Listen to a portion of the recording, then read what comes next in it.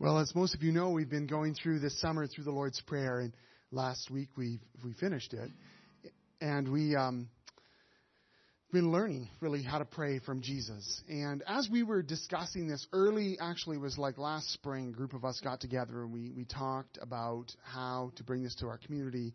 And in on that conversation was Jason Meidel. And he shared with us just briefly how the Lord's Prayer had been a significant part of his journey. And so we asked him if he'd share a bit of his story. And that was a long ways away, Jason. You thought that day would never come, but it's here now. And I'm just so thankful that Jason's going to come and share. Come on up, Jason. I'm praying for you. Jason has been a member of our community for a few years now, and he's been chairing our leadership committee the last year or so. And we're just very thankful for him and for his commitment to Jesus, his commitment to our community in so many ways, the way you serve us, and for his family, his kids. And let me just pray for you as you share with us, Jason. Lord Jesus, I thank you for the work that is so evident in our lives, the way that you draw us, the way that you chase after us, the way that you never let us go. And I just thank you so much for Jason and for his life, his testimony, the gift he is to us and to so many. And I just pray that you bless him now as he shares his story with us of your work in his life. In your name we pray. Amen. Well, good morning. I haven't actually used this mic before, so I got to try to see if it works. So, everyone can hear me? We're good? Okay, I'm going to get some water first. So as Tom said, my name's Jason Meidel. I've been attending this church here a couple years, 2 or 3 years, somewhere in there. And I've been a member of the leadership team for the past 2 years, going into my second year right now. I'm just going to get my notes up here. I know we don't use notes, but today I'm going to. So, as Tom said, we've been talking about the Lord's Prayer all summer. For those of you who maybe haven't been here or you just kind of missed a lot of Sundays like I have because of camping, family, stuff like that, what we've been doing is different people have been taking different parts of the Lord's Prayer and then taking it apart and seeing how we can apply it to our own lives. So for me, it's been a really amazing time. I've missed some, but I've been able to catch the podcast online, and I found that I've applied a lot of what I've heard to my own personal prayer life. So like Tom said, though, this morning, we're going to take a bit of a detour from how we've been looking at this prayer. Like Tom said as well, Tom took my whole introduction away from me, so that's okay. So Tom had asked me a few months past whether I wanted to take a Sunday and speak on the Lord's Prayer. At that time, I immediately said yes, not knowing what I was going to talk about whatsoever. And as I spent some more time in prayer and in reflection, I realized that God was telling me to speak on his prayer and how it's always been and still is an active part of my own personal life. So this morning, as the bulletin says, I'm going to share with you my story. My wife's been asking me the last couple of days, are you nervous? Are you nervous? How are you doing? I'm like, well, no, only when you ask me that am I getting nervous. But the reality is I'm not nervous about speaking. I'm nervous about opening myself up completely. I've shared my testimony many times in the past, but I've always just kind of breezed over it. I've just kind of shared highlights. I've never actually gone into my story. I did that as a way to protect myself from what I thought how people would judge me from my past. So this morning, God's really spoke to me to say, yeah, guess what? You're doing the other thing today. So today I'm going to share my story, and I want to start off with a piece of scripture that really kind of speaks to it. It's 1 Peter 3:15. But it says, in your hearts, revere Christ as Lord. Always be prepared to give an answer to everyone who asks you to give the reason for the hope that you have, but do this with gentleness and respect. So today I share with you my story with gentleness and respect. So let's start with my early years. So from birth to the age of 5, my life could be described as not so ideal. My mother was a drug addict. My father was an addict as well as an abuser. So my earliest memories of my own father are that of a man who abused me physically and sexually. At this point in my life, I didn't know or understand what love was. I do remember, I have a few really vivid memories from that time. You think you don't remember stuff before 5, but I think when you have traumatic experiences, you definitely do. And then I know people remember other things too as well. So my most vivid memory is the night before my brother and I were taken away. We were taken away by the RCMP and from social services, and this was in Surrey, BC. So at the time, my father was in a rage. He was beating my mother, and I just remember hearing screams, glass breaking. And I was under the table shielding my little brother underneath me. He was 2, I would have been 5. No, would have been 1, actually. So I was shielding him, At the age of 4, I already knew what was going to happen next. I knew that I was going to take a beating, but at least it was me and not my brother taking it. So at the age of 4, at that time, I was taken away the next day, actually, from my family, and I was placed in foster care, which also was not the most ideal situation for me. Now, an important thing for me, and this has taken me a long time to realize, is that at that time, at that young age, I already established that fear and love, to me, at that time, are the exact same thing. There is no difference between the two. And already at that age, I knew complete and utter abandonment, and really my earthly father had failed me right from the starting gate. So at the age of 5, I was adopted along with my brother. My parents actually came, they just wanted one boy. They found out I had a brother, and despite not wanting to, they took both of us, which is a blessing. So I was adopted to an amazing family who I am blessed to call my own to this very day. I can tell you, though, that it wasn't an easy go at the time for my new family. Even at 5, I acted out. I tried everything in the book to get sent back to where I'd come from. And the reason I did this was because I couldn't understand, I couldn't fathom how this new family, or why they were showering me with what I didn't know at the time was love. So I did everything. I would stand downstairs. I would scream for hours. I'm 5 years old. I'm not a baby. I'm screaming for hours. I'm peeing myself. I'm doing everything. I'm spitting up my food. I'm throwing food across the room. But my parents stood by me, and they never sent me back. So that was good. So, like Tom said, the Lord's Prayer has always been a part of my life. I first heard it in Awana Club. I was made to memorize it. Didn't know why I was memorizing or what it actually meant, but I knew that if I memorized it, I got a prize or something, so I memorized it. So that was my first kind of experience with the Lord's Prayer, and it's something that stuck with me throughout my life. So as I made my way through my childhood and into my teenage years, I actually was a pretty well-behaved kid. People would say I was quiet, I studied, I went to school, I didn't party, I didn't do anything. I was just all-around a good kid, from the outside, that is.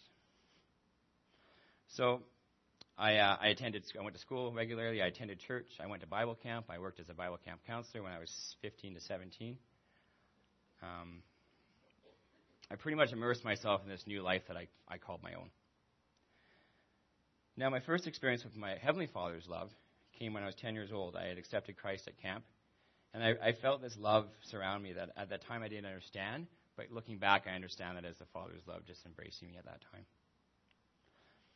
But despite all these appearances, it's like putting on a new set of clothes with your dirty clothes underneath. So from the outside, it looks pretty good. From the inside, though, I was just a mess in shambles. That's my daughter. You can hear her in there. So we're going to move to my teenage years. So teenage years being 17, 18. I graduated when I was 17 years old. So I found myself at university. I went straight from high school straight to university. And it was there that I thought I found myself. Here I was at university. I could be my own person, do whatever I wanted. This is when I first tried beer. You'd think I would have tried beer long before that, but I had never had. So I was 18 years old when I tried beer for the first time. To me, it was this really good, bubbly, golden beverage that really just helped me to be somebody different. So it was a game changer for me. So when I drank it, I became somebody completely else. All of a sudden, I wasn't that quiet kid anymore. I was now fun party Jay. So I had a new set of clothes now. So I started working at the pub, first as a bouncer. I was 18 years old. I couldn't bartend yet, so as soon as I turned 19, I started bartending at the university pub. And this started my decade-long career as a hospitality worker. I worked my way through various restaurants, nightclubs, bars, all in Kamloops. But all the time, I truly never felt like I actually belonged. So at that time, I abandoned church because it didn't really fit into my new lifestyle. I thought I'd abandoned God. I thought God had abandoned me. I was wrong on both accounts. So at that point, in my early 20s, I started living a life of late-night parties. A continuous cycle of pretty much work, party, sleep. I pretty much quit school and started working in the bars full-time because I made way more money than anyone should. And I spent it all. So all through this time, though, I found that alcohol helped me to keep those feelings that I had kept up, stay locked up. I could push those feelings of abandonment, fear, pain, and just trauma at bay with every drink that I took. But soon drinking just wasn't enough. Drinking didn't cover that pain anymore. It wasn't enough to keep that at bay. So I moved to drugs. I tried various different drugs in my 20s, but in the end it was cocaine that became pretty much my new set of clothing that I used. So at the age of 20, I already had enough. I had felt that my life was nothing like it should have been. And I remember on the way to work early in the morning, I drove my car off the road down a steep 100-foot embankment. And my intention at the time was just to end it all. I was done. So my car sped off the highway over the bank, and it proceeded to flip 3 times, landing on its roof. And if you had looked at the passenger side of the car, it looked like crumpled tissue paper. Never seen metal do that, but apparently it can do that. So, miraculously, I was unhurt. I was mad because I was still seatbelted in, and I couldn't get out of the car because the windows were they were power windows, and they didn't open. So the only injury that I sustained from that was I had to use a mug in my car and smash the window so I could crawl out of the car. And then I ended up walking 5 kilometers to the hospital. And so even though at that time I didn't recognize it, I see now this is my first experience of God having his hand of protection over me, even when I had turned my back to him. So after recovering from my attempt at death, my parents recognized that I needed help. So they took me to Wagner Hills in Langley, which is a Christian-based recovery program. I'm going to go in a little later. I'll explain kind of what Wagner Hills is. And so for those who are not sure, they are associated with ARC as well. So this was my first attempt at rehab. I lasted 4 days, and I was gone from there. The reason I only lasted 4 days because my bunkmate at the time was an East Indian fellow. He was there. He was court-ordered to be there. He was up on drug charges, weapon charges, and trafficking. So in my mind, I thought, I'm nothing like this guy at all. I just have a small party problem.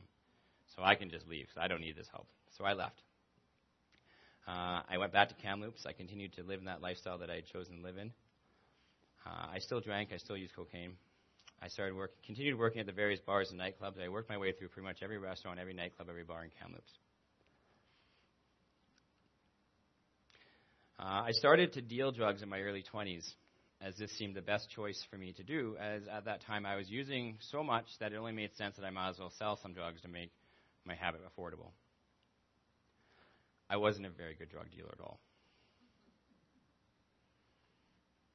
So my roommate and I at the time, we both dealt drugs together. And at that time, we got our supply from the local Hells Angels.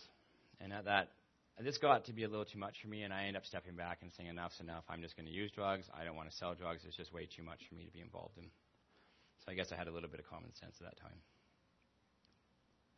I still used heavily, but at least I wasn't dealing anymore. At least that's what I justified to myself. I remember to this day I received a call from my old supplier, one of the Hells Angels who was in Kamloops there, and he invited me to lunch at Boston Pizza. This wasn't exactly an invitation. It was more of a summonings. It wasn't like I got a choice. So I went for lunch. I remember walking into Boston Pizza at lunchtime. I sat down with him at a table. We're surrounded by families. We're surrounded by people going about their business. And he sat me down to tell me that my roommate, who I still lived with at the time, had picked up a large amount of cocaine the week before, and he used me as his reference. So he couldn't afford to get the drugs on his own, so he used my name, because my name still was technically, I guess, good at that time, and my name was enough to get him the amount that he wanted. But now he hadn't paid up, and he wasn't answering his phone calls anymore. So it came down to that it was my responsibility now to pay that amount back, and it would need to be paid back pretty much within a couple days. So there was I didn't really have any room to bargain here. Even though it wasn't me, I had no choice. It was my responsibility to pay that. So I actually went home with the intention of confronting my roommate, but he was already gone. He'd already heard who I talked to, and he'd already skipped town already. So this is another time when I really know, looking back, that God had my back, because I don't know how I got the money. I don't know. The money just came in somehow. And it was just, looking back, it was miraculous. So I remember him saying to me, it's not a matter, if I don't come back, there's going to be some things that are going to happen. And he wasn't joking. So I was able to pay him back, and like I said, God had my back at me even in my worst of times. So, we're making sense. I moved out of the place I was living in. And then after a couple more years of battling my drug abuse, I decided that I needed a geographical change. I needed to leave Kamloops. I thought if I left Kamloops, I would get away from it all. So I actually, my best friend Shane, who was the rock in my life through all my 20s, he helped me to get work in Bragg Creek at an Easter Seals camp where I had volunteered for 3 or 4 summers previously. And so I went there and I got hired on as a ropes and rec coordinator. And so this was the first time in a really long time that I was drug-free. I spent all summer and well into the fall just working and serving others. I found this peace in just serving others. While there, I met an Australian girl who was also working at the Easter Seals camp. We hit it off and we started dating.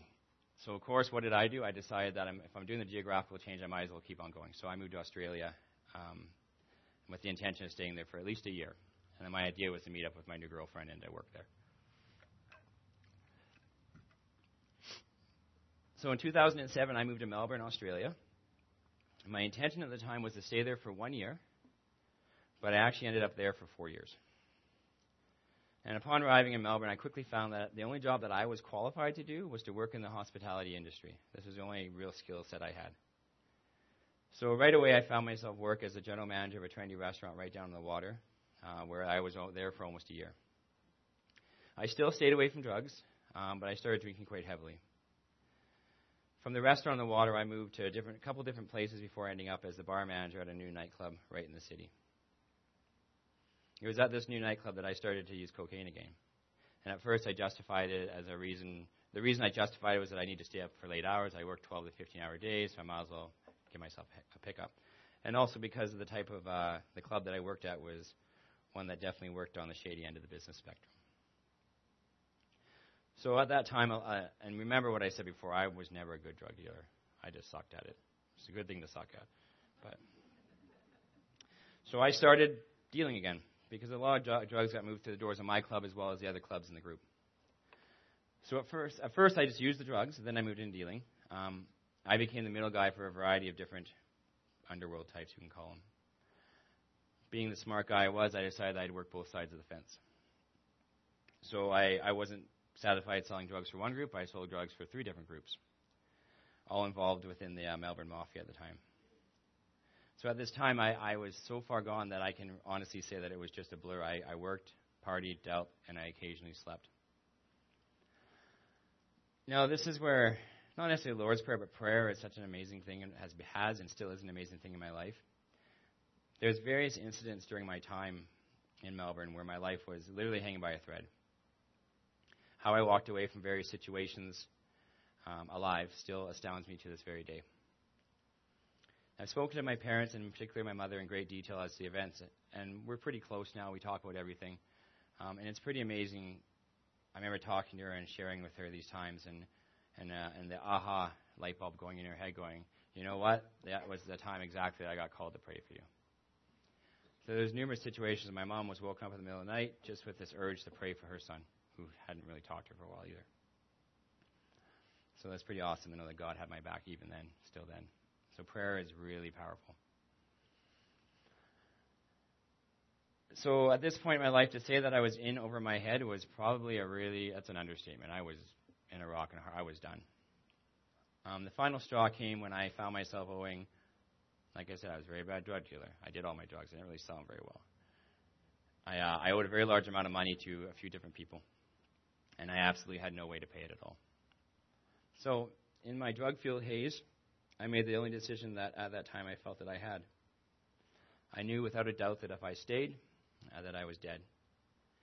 But worse than that, still this day worse than that, was if I stayed, then the people that I cared about, my girlfriend, her family, my friends, and people I worked with would also be at risk. So I chose to run. So on my last shift at my nightclub, I took enough money to get me out of the country and to get a new start, or what I thought was a new start in Asia. I got into a cab in the middle of summer wearing a trench coat. So I looked pretty funny. And the reason I had the trench coat is I had stuff full of money, all small bills. I got to the airport, and I paid for a flight to Hong Kong in cash. Right there's no way I should have left that country. All those cards are stacked against me. But somehow I was able to. I left the country. I flew to Hong Kong. From Hong Kong, I made my way to Macau, and then eventually I made my way to Thailand. To this day, I remember I called my best friend Shane, and to tell him that I was on Khao San Road, sitting there, and I called him on my Australian cell phone, and I said to him, Shane, I'm not in Australia anymore. A lot of stuff went down. There's no way I'm coming home. I'm going to destroy my SIM card after this. And I still smile because when I said that to him, he says, Jay, I love you, But for my sake, call your mom first before you destroy your SIM card. So I did. I called my parents. I destroyed my SIM card. I destroyed my phone.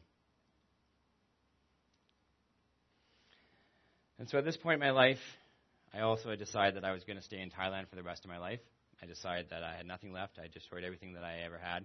I had hurt so many people in my life, and anyone that I was close to, I had either hurt or, yeah.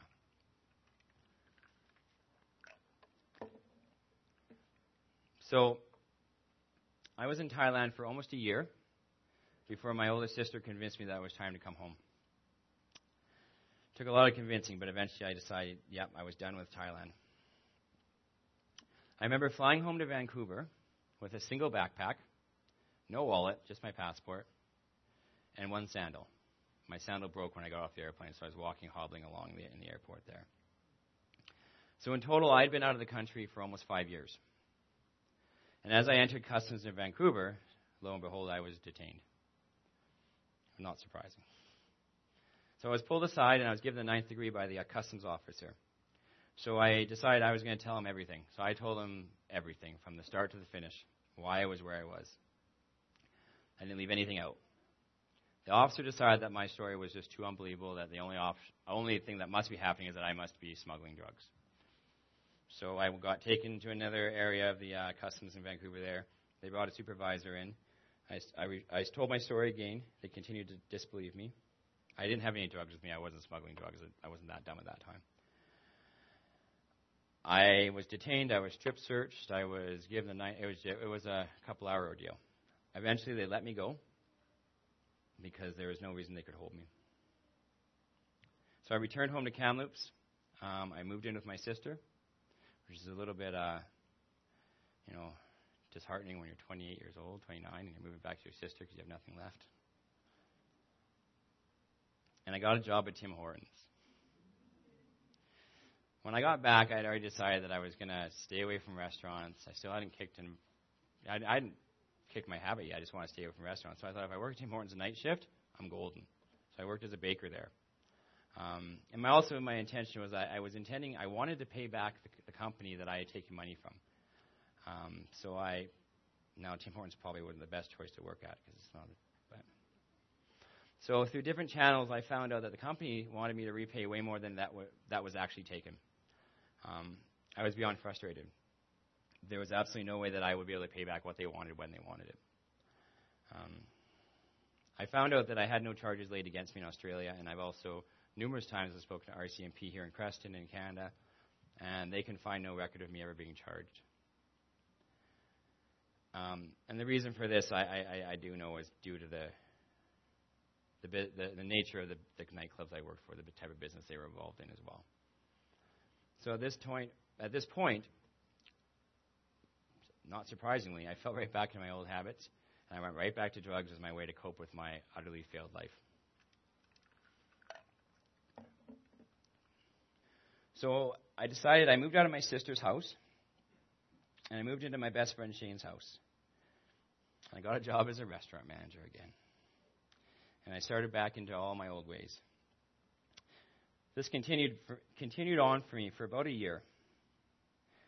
Then one morning something snapped. I don't know what it was. I know now it was God, but something just snapped inside me. I knew that I needed to change my life. I was done.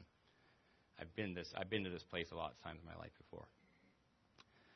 So as I was flying high, literally high, and I decided it was time to call for help, I remembered Wagner Hills, a name I hadn't heard or hadn't spoken of in, upwards of almost 10 years it would have been.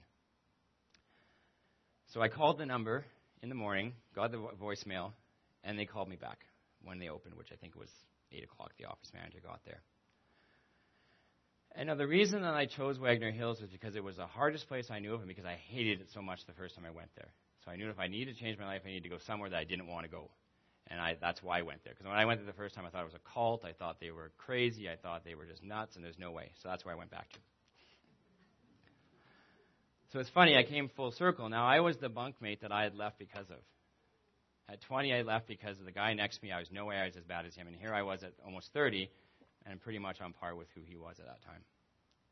So I called Wagner Hills. I spoke to the intake office, and I secured myself a spot. But as long as I could get into a detox facility within the next day.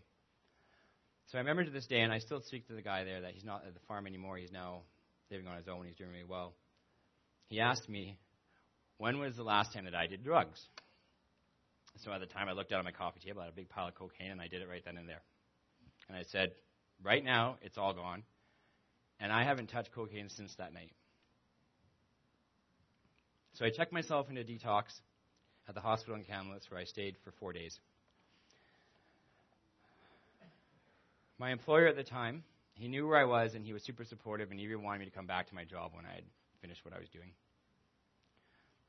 It was a very surreal experience being in detox. I remember looking out the window of my room, and I saw one of my servers from the restaurant I worked at dropping her daughter off at the daycare across the road. Not the most ideal place for a daycare, but...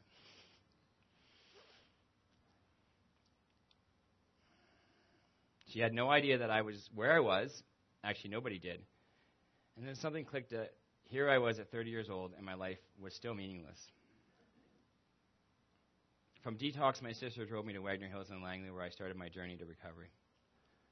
From the moment I got there, I decided that no matter how hard it was, no matter how much I hated it, I was going to stay and finish my year and get my life back together. The only book that I was allowed to read was the Bible. I wasn't allowed anything else. I wasn't allowed to talk to anyone for 3 months while there. So I read my Bible a few times through. To say that my time there was the hardest thing that I did in my life would be an understatement.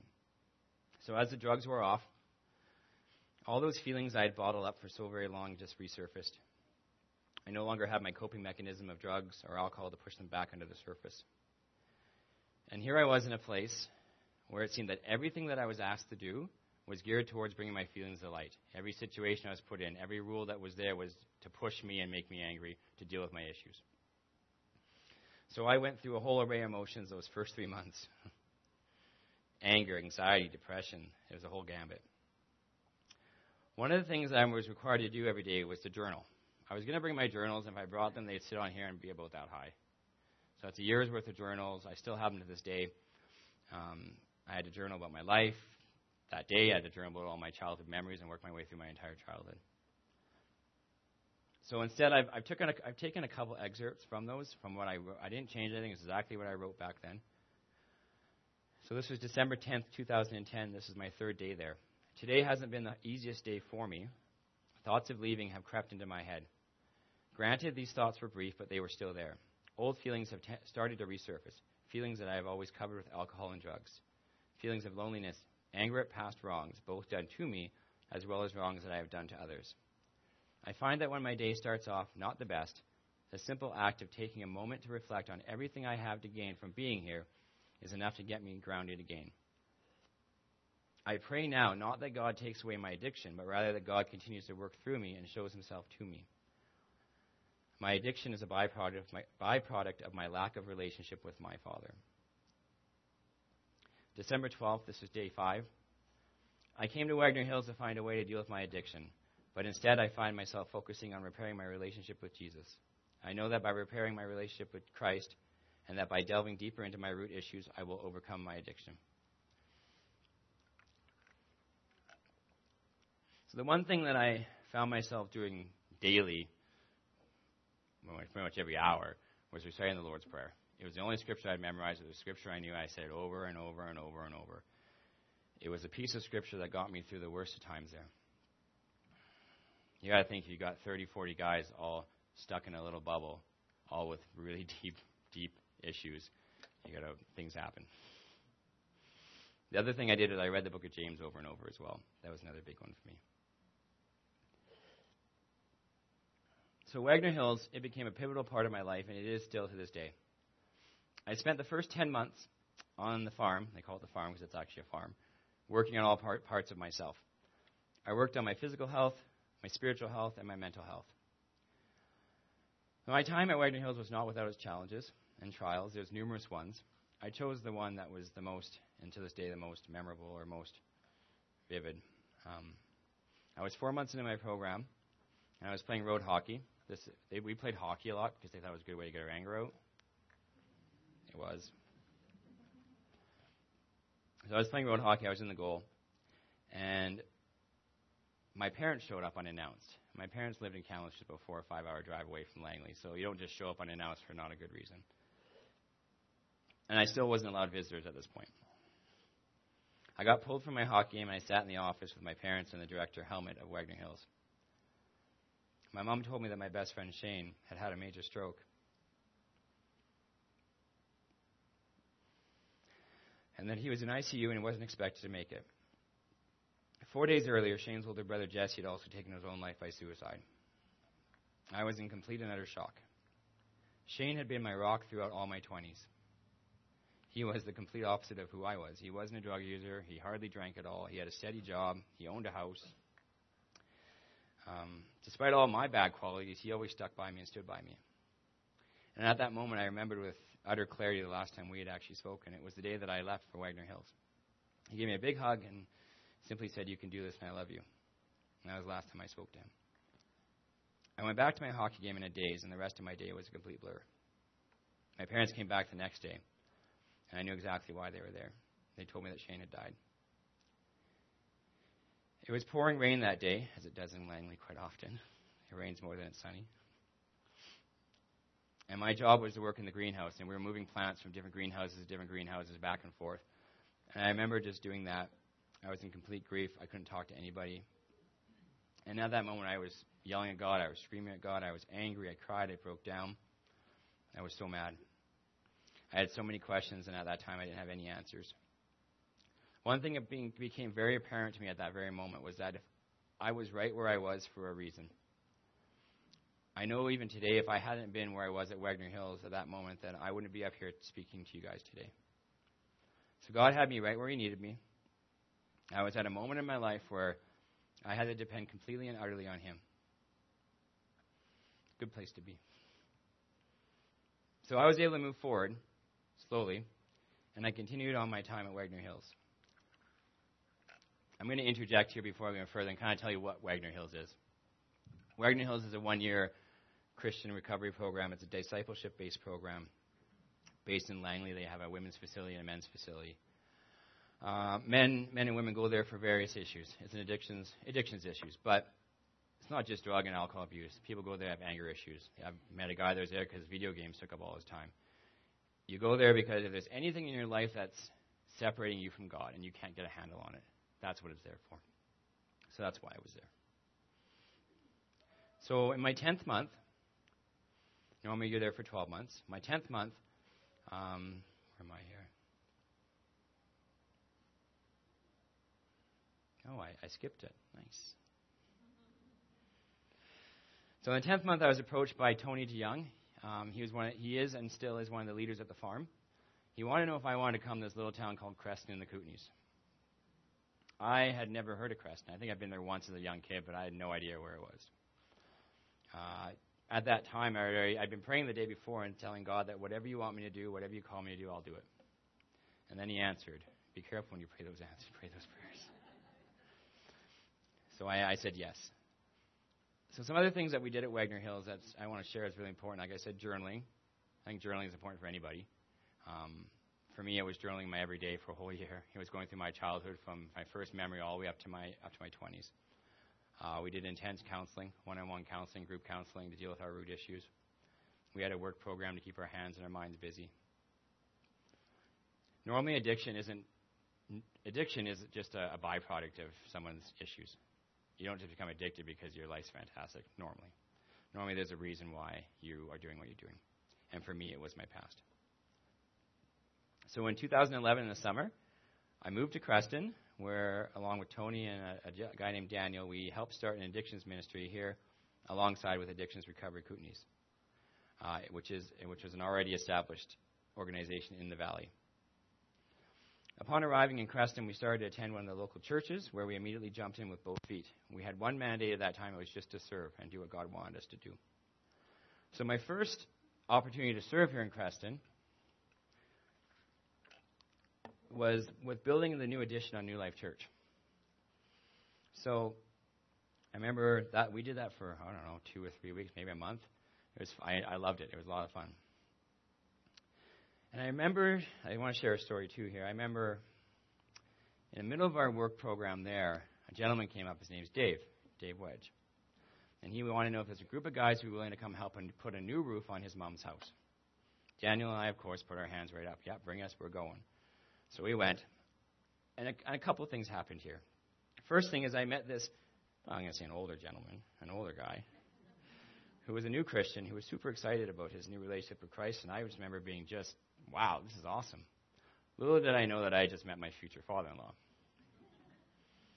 And I remember a truck speeding up and a blonde girl running out crying and Fred running down. And little did I know I just saw my future wife as well. So from there, I helped out. I helped work in the church coffee shop. I helped run it for a while. I helped to run a young adults Bible study group. I helped, against my better judgment, to lead a monthly worship night, as well as I was involved with some of the youth ministry. And so it was through my young adults group, that I met my future wife, Crystal. So when I arrived in Crescent, one of the other things I also did to serve was I joined the Canyon Lister Fire Department, where I still serve to this day as an active member. And one of the things that I've been pretty good about doing is that, from the very beginning, is that I've always been very open and honest about my past with whoever asked me or who I felt needed to know my past. Now, you would think that with my past, doors would be shutting and closing all the time. But the opposite's kind of happened for me. My fire chief, who's now my employer now in my full-time job, I was open and honest with him about my past. And rather than close the door, it opened a door. And the fire department's been an amazing thing in my life. There's a piece of scripture, though, that kind of goes along with how God has a funny way of working through the worst of us. 1 Timothy 1:15-16 says, "This is a trustworthy saying, and everyone should accept it. Christ Jesus came into the world to save sinners, and I am the worst of them all.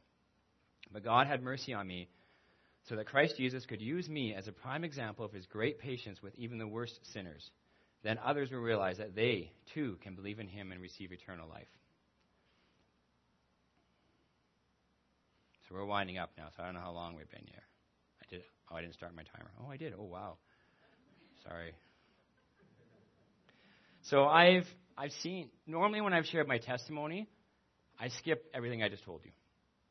I kind of brush on it and say I wasn't the best of guys, I did some bad things, and I move into other stuff. So today I felt very led that I need to share that part of me with you, hoping that someone can see that there is hope. God can work through the amazing things through anybody. So myself, I've seen God work in so many amazing ways in my life since I surrendered my life to him. And that started at Wagner Hills when I said, whatever it takes. In 2012, I married my best friend, Crystal. At the time, everyone said we were crazy. We didn't actually date. We were just best friends for a year. We had coffees, went for walks with the dogs. That's all we did. And then we just got married. Now, this wasn't something that I had planned. But we were out on Kootenay Lake, just outside of Boswell, sitting on a rock, and we were just talking about life, talking about future, that's what we did. We talked about everything. And then, without kind of knowing what I said, well, why don't we just get married? Without skipping a beat, he goes, yeah, let's do that. I didn't have a ring, I didn't have a bow, I was on a rock. And we were married a few months later.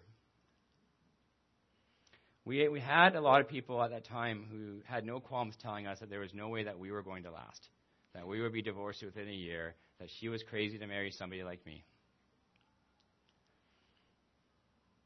But I disagreed from the beginning. See, we've always decided that our marriage was a three-way deal. There's myself and Crystal, and then there's Jesus at the center. And now the first years of our marriage, they definitely weren't without our own struggles. Both Crystal and I, we faced opposition to our marriage from people that we would never have envisioned.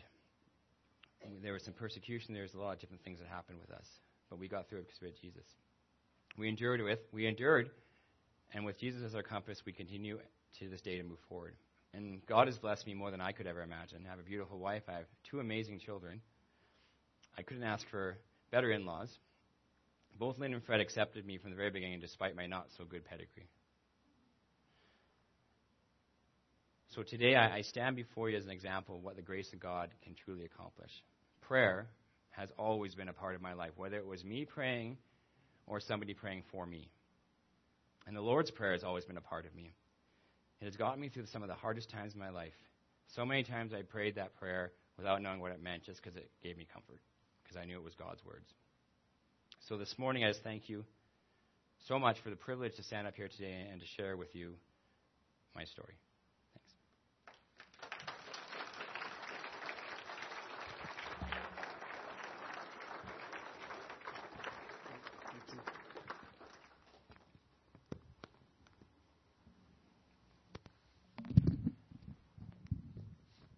Thank you, Jason. And thank you, Crystal. I know that you supported Jason through this, and thank you. I know that you were all encouraged by that. Wherever you are in life, whatever has been your story, I know that that has been a huge encouragement. So thank you, Jason, and thank you for your continued service here. That ends our service today. Let me just pray a blessing on you, and then we'll go to coffee time. May the grace of our Lord Jesus Christ, the love of God, and the fellowship of the Holy Spirit be with us all today as we go. And may each one of us know that it is the Lord who follows us, the Lord who goes ahead of us, and it's Jesus who will never let us go. Amen.